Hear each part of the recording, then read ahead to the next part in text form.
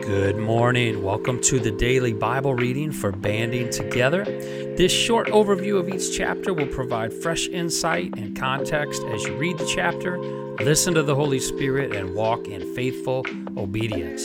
This process, combined with gathering weekly in a discipleship group, will transform your walk with God and help you live on mission. So how will God speak to you today? Let's dive in.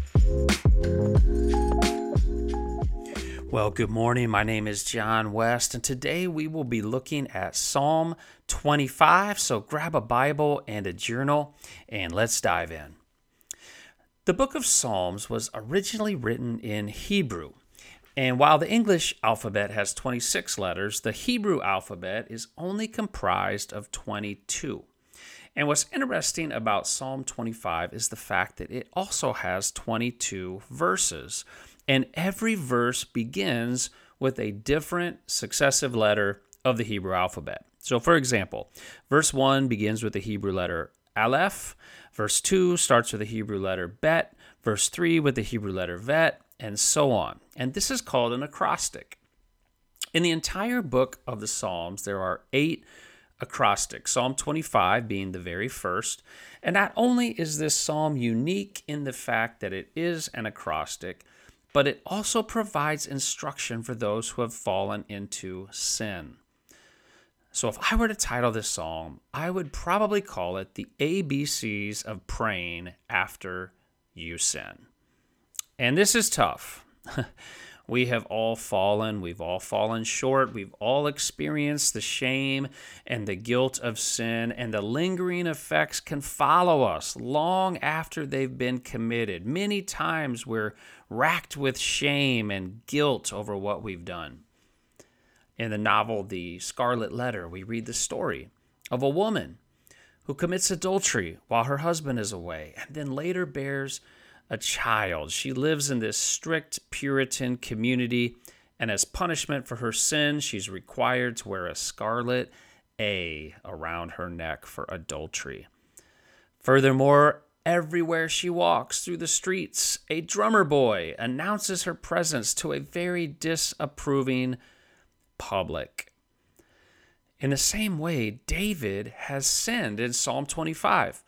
And not only do his friends heap shame upon him, but his enemies also hate him. He takes it from both sides, and he begs God, Lord, take away my shame.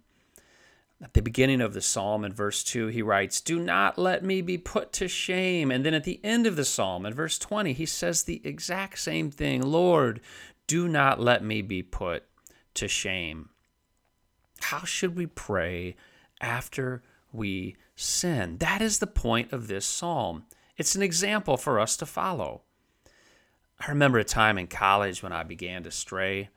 I was caught in a vicious cycle, falling into sin on the weekend and then experiencing the conviction of the Spirit on Sunday and repenting and so on and so forth. This pattern went on for weeks and months, and then finally one Sunday afternoon, I was driving back to campus and I broke down in tears. And my prayer felt very much like Psalm 25.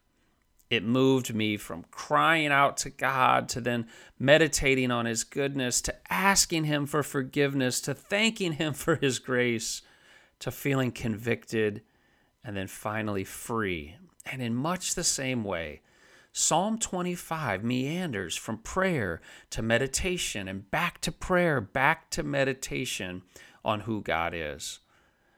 So this psalm, 22 letters of the Hebrew alphabet, 22 verses, an acrostic, and right in the middle at verse 11, a primary request.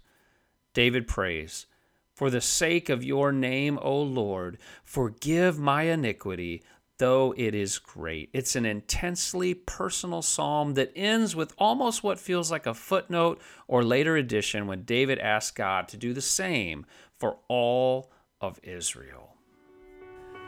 Today, as you take extra time to read this chapter, listen for the Spirit's voice, and then turn to a fresh page in your journal and use the SOAP process of scripture, observation, application, and prayer.